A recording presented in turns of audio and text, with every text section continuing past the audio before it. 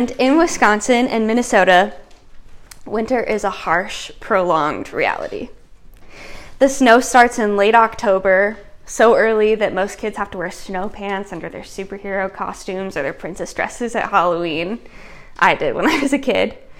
And it's beautiful and exciting at first, and everybody gets excited about having a white Christmas, about having the perfect snowy backdrop for your Christmas trees and your lights. And then the holidays end, and the brutal dead of winter is still to come in January and February. And it feels really, really bleak. The wind chill gets so low, your face hurts. That's not an exaggeration. People get in car accidents from the ice, and you wake up dreading shoveling your driveway for the third time that week because the snow just won't quit. And just when it seems like winter will never end, after 4 or 5 months of snow, something happens. A little burst of color shoots up from the ground. I don't know if you've ever heard of the crocus flower. This is what it looks like. Usually around March, when things are starting to get a little bit warmer and little patches of snow start to melt away, these beautiful, bright little flowers shoot up from the ground, and they're blooming amidst the snow that's still there and the dead grass. So even though it very much so looks like winter is still there, and it is, the snow will come again. The crocus flowers are hope that spring is coming. Winter will not last forever. Every year, they are proof that the beginnings of new life are on their way. This happens about the time of year when the temperatures start to get above freezing and wild northerners run outside in their shorts and their t-shirts acting like it's sunny and 75. It seems crazy, but we Wisconsinites and Minnesotans say, look at the crocus flowers. Look at those patches where the snow is melting. Spring is coming. Look at the temperature. I can feel it. It's on its way. When I put a t-shirt on a 35-degree day and I'm getting a taste of the summer I know is coming, you might think I'm crazy for doing so, especially you Southerners. And that would be fair. But I can point to things that are evidence that the winter is receding. We are in our last week of the book of James, wrapping it up with chapter 5, and this section of the book, in my mind, if I had to sum it up, is about what faith actually looks like as we stand in between the resurrection of Jesus that has already occurred and brought new hope and new life to the world, and the end of the story when God says, I am going to make all things new and I will bring the new heaven and the new earth, right? We are living in the time between the resurrection that brought living hope and the other end of eternity where we get to be with Jesus and he makes all things right again. And the fact of that is that life in our time, sometimes, even with the resurrection, still feels like it's still winter. Like the snow just keeps falling and it's icy and it's cold and there's death and darkness all around me. Even with the hope of the resurrection, we are still not at the end of the story yet where God transforms this whole thing into his paradise, right? And so James meets us in his usual direct way and says, this is faith in our time. This is what you do in the waiting between the hope that we have and the future that is to come, the in-between time where you are still waiting for spring. Sometimes when we are suffering or when we are waiting for God to show up or when we doubt he's even there, it just feels cold and dark. But I would like to present to you the fact that we can look to the resurrection and to our faith like a crocus flower and say that spring is on its way. So, if you have your Bibles, open with me to James chapter 5, verse 7.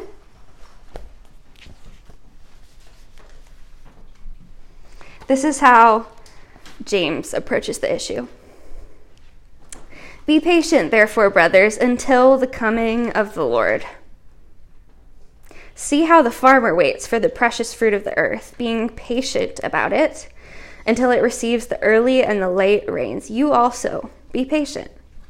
Establish your hearts, for the coming of the Lord is at hand. Do not grumble against one another, brothers, so that you may not be judged. Behold, the judge is standing at the door. As an example of suffering and patience, brothers, take the prophets who spoke in the name of the Lord. Behold, we consider those blessed who remain steadfast. You have heard of the steadfastness of Job, and you have seen the purpose of the Lord, how the Lord is compassionate and merciful. James gives us 3 examples of faith in our time: the farmer, the prophets, and Job. I think all of these examples point to one really important truth that we often miss in our culture. If you remember back to a few weeks ago when we were going through James chapter 2, talking about faith and works and the relationship between those two, how they're really inextricably connected, you'll remember me saying, I told you that we need to renovate our idea of faith. I think that for most of us, our concept of what faith actually means is fuzzy at best and tainted by our culture at worst. So there's some things we need to unlearn. One of those things was that faith doesn't necessarily require works, or that you can earn your way to God's favor with works. But what I want to talk about today is a second myth that has to do with this unfortunate cultural concept we have of blind faith. You ever heard of this, blind faith? The reason I say it's an unfortunate cultural concept is that I think that blind faith has nothing to do with biblical faith. And if we start thinking that biblical faith is blind faith, we've got our ideas all messed up. So I want you to throw out the idea of blind faith. Toss it out the window. And I'm going to show you what I mean and why I think we need to do that. I think James will show us today that faith is not blind, not Christian faith at least, because trusting in God is not like wishing on a star. It's not like throwing pennies in a wishing well. It's not like crossing your fingers and hoping that things work out.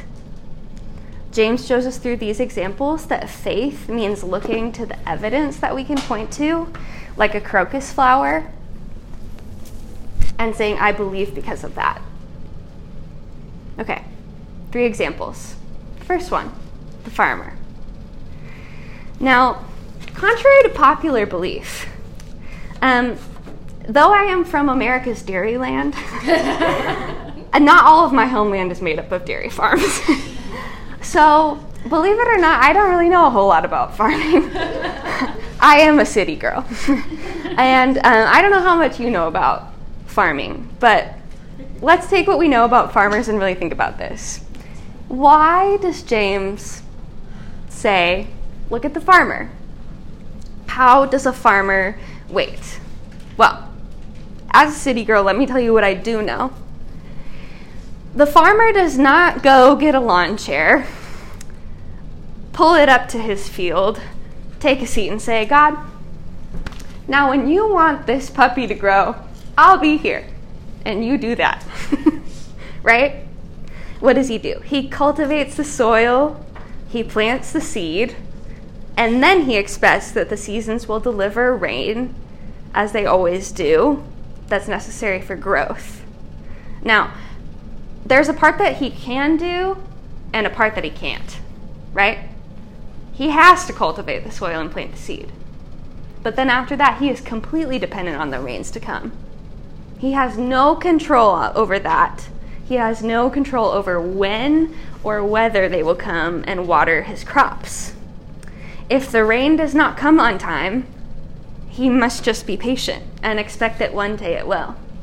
And this is the example that James gives us of faith. He says, when you look around and you see a barren field with no growth, be like the farmer. Be patient for the coming of the Lord. And he says, establish your hearts. So there's a part we can do, establish our hearts, and a part that we can't do, bring the rain. We have to wait for God to do that. I want to show you that there's this idea that faith is more of an active expectation and hope, like, as sure as the farmer knows that the rains will come. I mean, if the rains are late, what other choice does the farmer have but to believe that they're going to come someday? If the early rains don't come, he will wait for the later rains. If the later rains are late, he just keeps waiting. And when he sits there and waits for the rains to come, we don't think that the farmer is foolish for still hoping that they will, right? We don't think that the farmer has blind faith or foolish hope that one day the rain's going to show up, because we know that that's how God has set the seasons into motion, and that year after year, sometime the rain will come and water the flowers or the plants or the crops, and they will grow every year. It's like the crocus flower signaling spring. There's evidence. He's not foolish. He just says, the rains always come, so they will come again. Example 2, the prophets. Jewish recipients would have known the stories of the prophets like the back of their hand, and we've gone through a lot of them in like the past year or so in Wesley. And so you'll probably remember that these men, the prophets, have crazy stories of faith. They do wild things, and they prophesy big promises to the people. Things happen like Israel is conquered by another foreign nation and they're being hauled off to slavery. And people like Jeremiah still say, hey, guess what? One day God's going to bring you back here and he will establish you in this land. You will return. But it doesn't really seem like it when they're being hauled off in chains. We have people like Isaiah and Ezekiel who say, okay, you know, you're dealing with idol worship and sin, and you're treating each other poorly right now, but one day, God's going to deal with your sin in a really permanent way. He's going to send you a Messiah. He's going to take your hearts of stone and give you hearts of flesh. But that can look like a crazy promise when you're looking at a nation like Israel at the time, who is bowing to all sorts of foreign gods, doing child sacrifices, hurting one another, treating people and manipulating each other. It's just, it seems inconceivable, but they still prophesy these big promises. And so the people say to them, okay, awesome. You say that this is going to happen, and if I'm going to believe this crazy big promise, when exactly is it going to happen? And really the answer is just soon. Soon. God soon, let me tell you, is not like our soon. And so decades go by and things seem to get even more bleak, and they've been in exile for years, or the situation back home is really devolving. And so if I'm the prophet, I'm going to go back to God and say, hey, it's been decades. Can you do what you said you were going to do? God says, I am. When? Soon. And God's soon is not like our soon. So why on earth would the prophets keep believing in the promises of God when things look so bleak? It looks like the depths of winter, and the only word they're hearing from God is soon. Turn with me to Lamentations chapter 3, if you have your Bibles. This is from the prophet Jeremiah. He sees his city, Jerusalem, being sacked by the Babylonians and his people being carted off. He sees devastation beyond anything we have ever seen. And this is what he says. And if you have a picture of faith that it's all supposed to be sunshine and rainbows and puppies, you're about to meet Jeremiah, and you'll just see that that's not true. Okay, Jeremiah Lamentations 3:14. I have become the laughing stock of all peoples, the object of their taunts all day long. He has filled me with bitterness. He has sated me with wormwood. He has made my teeth grind on gravel and made me cower in ashes. My soul is bereft of peace. I have forgotten what happiness is. So I say, my endurance has perished. So has my hope in the Lord. Remember my affliction and my wanderings, the wormwood and the gall. My soul continually remembers it and is bowed down within me. To use the language we've been using, it's the dead of winter. But this I call to mind, and therefore I have hope. The steadfast love of the Lord never ceases. His mercies never come to an end.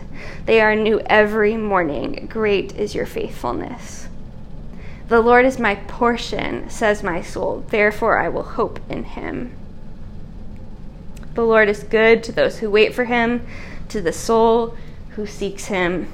It is good that one should wait quietly for the salvation of the Lord. Why on earth, based on the devastation that is around Jeremiah, does he believe that that is true? Right? If the first half of what we read is true, why does he believe that the second is true? To the eyes of the world, this might look crazy, but James knows, and he wants us to know, that this is not blind faith that Jeremiah has. This is based on the evidence of God's faithfulness and character in the past, right? James says, you have seen the purpose of the Lord, how the Lord is compassionate and merciful. And so as you look to the future, you can expect that he will be. Again, it's not blind faith. The prophets look to the past, and they see that as evidence, and they apply that to the future. If you have ever thought of faith as something where you have to just check your brain at the door and check your reason at the door, that's just, for lack of a better word, baloney. Faith is engaging your mind to put the pieces together, looking at the evidence, and interpreting what that means for the future. The Hebrew word that is used for God's faithfulness is tied to sturdiness, trustworthiness, reliability. That means that when I have faith in God and I believe that he is faithful, it's like stepping out onto a ledge and believing it's going to hold your weight because you've seen it hold people's weight before. If I believe in God, I reason that he is reliable, and so I can put my weight on him. I can trust him to hold me up. I can trust that he will not break or bend or change. It's not blind faith. Not despite the evidence, but based on evidence. Example 3. Job. Now, we talked about Job a while ago.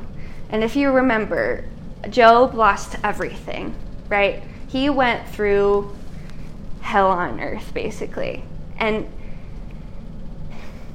the thing is that Job may seem to us like a bad example of faith, because let me tell you, Job complains. He's not happy with God. If you are looking for an example of faith where somebody is just so upbeat and positive and just has sunshiny hope for the future, that is not Job. Job complains, but you know who he complained to? God. Like David did in the Psalms. Do you ever read any of the Psalms and feel like, this is bad? Like, you're not allowed to say this stuff, right? You read David saying things like, break the teeth of my enemy.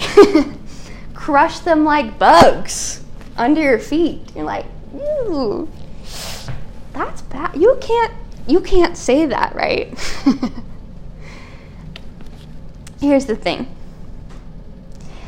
We look to God's character in the past and see the evidence of who he is, but make no mistake, life on earth in between the resurrection and the coming of the new heavens and earth is still messy.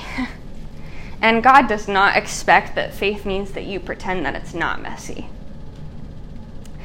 God does not want you to treat him like you treat the 95% of people you encounter throughout the day who you say you're doing pretty good to, even though what you really mean is that you had a really tough night last night, you feel so angry you could put your fist through a wall, you're so frustrated.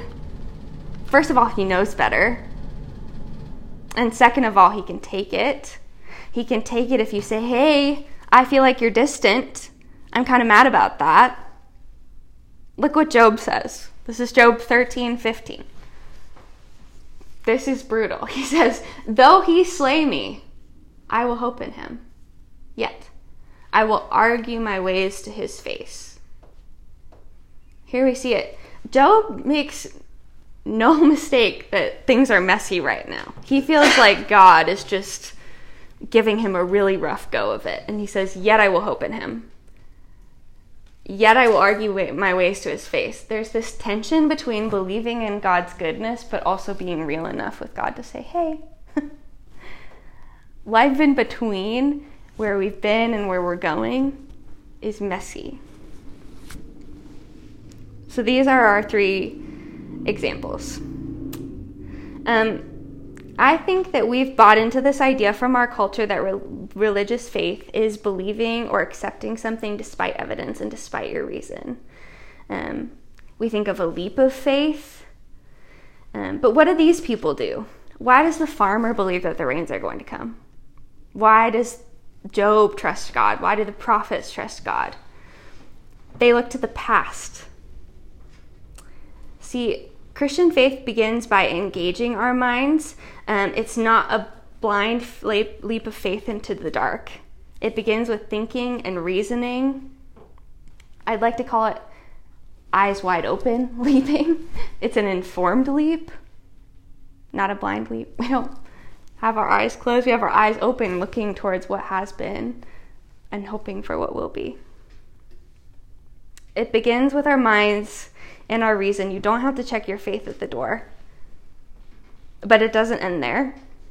Faith is radical commitment and action that shows that I actually believe that God is going to do what God said he is going to do. So let's look at what James says later in the chapter.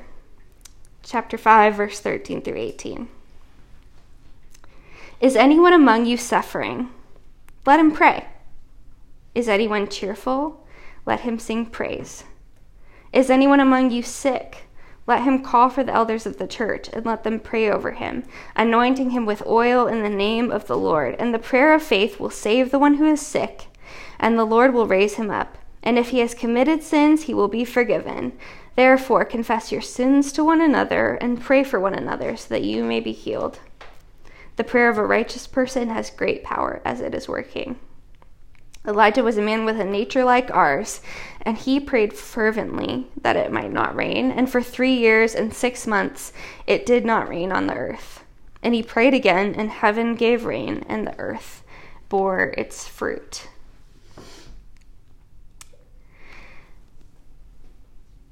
When I say that faith looks like that, do you have that? Is that what you do? Faith begins with thinking and reasoning, but it does not end there. Faith is radical commitment and action that shows that I believe that God is going to do what he says he's going to do. So do you do that? Because here's the thing. If we really understand the fact that faith is not a blind leap, it's a eyes wide open leap, an informed leap, that changes everything. We recognize that the crocus flower has bloomed, and so I act like spring is coming instead of like I'm living in a wintertime world, right? And when I know that the crocus flower has bloomed, it makes all the sense in the world that I participate in obedient faith. The crocus flower of Jesus' resurrection shows that God is moving the world towards renewal and restoration, and it will all culminate when Jesus returns to make all things right. And if that is true, it makes all of the sense in the world to obey in the present, to be patient in the present, to praise in the present. So when you are suffering, do you pray? Or do you grumble? James says, don't grumble. If you're going to grumble to God, and that's called prayer, right? If you're cheerful, do you praise? Or are you apathetic and complacent and leaving God to the side until you need him again? If there's sin in your life, do you push it to the side or do you actually repent? If I actually believe in the resurrection, the hope that has come into the world, and the hope that will come when God brings all things to right, how do I act in the present? James says we have considered those blessed who have been steadfast. If I have discerned that the story of Jesus is true, it should change how I think about everything, because everything in my life is part of where God is taking this world, and I have to choose. Am I going to continue to act like we're living in winter? Or am I going to act like we're heading towards spring? Here's where I want to land, and the band can come up. I wish we talked more about the day-to-day lived experience of a Christian who looks out at the world and sees deadness, darkness, evil around us, because it's just true. Like, we have hope in the resurrection, but things are not all good here. You know that. We know that. And the experience of waiting for God to make all things new will be a part of our lives for the rest of our lives, unless Jesus decides to wrap things up here before we pass away, right? And it'd be nice if God looked at your life and said, you want to get from here to there? Bam, there you go. And that might happen like twice in your life. So we have to get really good at waiting. More often than not, waiting on God means that he asks you to trust him over weeks and months and years as he works in your life, but undoubtedly his will be done. Here's the thing. I think you and I are really concerned on getting from point A to point B, from death to life, from where we are to where we want to be. But God is really invested in the meanwhile, in the in-between. And God loves your dreams, and he cares so much about where he is taking you and taking this world. He loves you so much that he cares about the desires you have. But getting there isn't really the point with him. What happens in the meanwhile and how he shapes you is the point. Because here's the truth. He sees your dream, but he wants you to want him more than you want your dream job. He wants you to want him more than you want that person or a person, more than you want the kids and the white picket fence or acceptance or influence or whatever it is, popularity, name it. He wants you to want him more than you want any of that. And I've met God in the most tangible way in the lag times between where I am and where I want to be. Those seasons where you're like, God, what is going on? What am I doing here? Where are we going? I'm so lonely, or I'm so frustrated, or I'm so disheartened, or I feel incapable. And the question is not whether God is there. The question is, how are you at handling waiting? Because I think the way you wait on God has so much to say about the way you feel about him. The way you wait says so much about how you feel about Jesus. Do you want Jesus, or do you want what Jesus will do for you? Are you more interested in his provision, or do you love him so much that what happens to you in this life pales in comparison to the joy that is knowing him? Do you want Jesus, or are you here because you want the community that this house provides? Do you want Jesus, or do you just want your ticket to the good place and his comfort in the meantime? These are real questions we have to deal with. Do you want Jesus, or do you want what he can do for you? Friends, I say this from a place of so much love, because as I think about our seniors heading on and you going into your summertime, what I want for you more than anything, more than for you to understand the Bible, for you to love my sermon, for you to understand the story of Job, is for you to want Jesus more than anything. Do you understand the all-surpassing worth of knowing him? Because that's where real faith comes from. The kind of faith that's like the prophets and Job, that says, I don't care what it looks like around me right now. I love you, and I am so convinced that you are good that not only do I believe that you will do what you are going that you say you were going to do, I'm actually okay with it if I never get to see that come to fruition. Because all I will ever need is you with me. And I know that many of us are feeling deep aches within us. I know a lot of you. And I know my own heart and yours, and that there are real feelings of, if God is good, why does my life still look like this? I think you know me well enough to know that I've been there. And here's the truth, my dear friends. God hardly ever comes when I want him to or how I want him to. And so the temptation is to allow your circumstances to be the roadblock of recognition, to say that because he's not measuring up to my expectations, that means he's not there. And if we do that, we miss him altogether. Often the way God meets us is a lot more messy and slow and complex than we want. Look at the prophets. Look at Job. Look at the manger. Look at the cross. Right? And we can avert our eyes and claim he's not actually with us. Or we can say, look at the crocus flower. I have hope. James 5 is for those of us with angst and broken hearts and frustration and tragedy in our lives. It is an invitation to, instead of letting my circumstances dictate God's goodness, to realize that he has come to suffer with me. And any conception that he is not present with you is a lie from the enemy. That's not in question. The question is, do you want him? Do you want him? And if you do, does your faith look like a radical expression of trust? Where you acknowledge that we are living in a wintertime world, but you say, I see the spring, and I'm going to live like spring is coming. Do you want him? Do you trust him? Pray with me.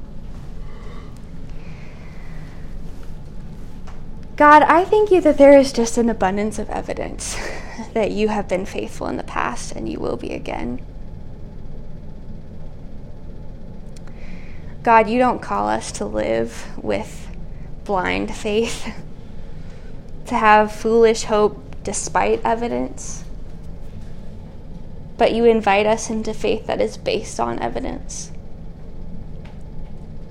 And God, I just thank you so much for the ways that you have showed up time and time again, that you are reliable and sure and trustworthy.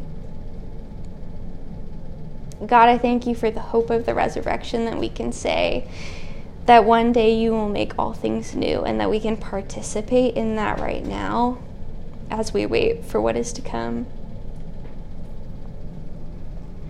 And God, as we wait for what is to come, I just pray that you would help us knock out of the way whatever it is that we want more than you.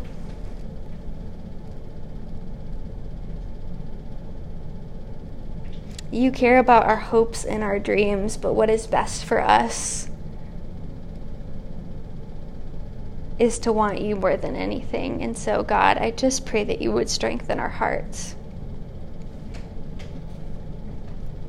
that we would be determined to let nothing taint our perception of you, to knock down the walls, to knock down the idols, until you are in the very first place in our hearts. And God, I just pray that we would live out of that truth.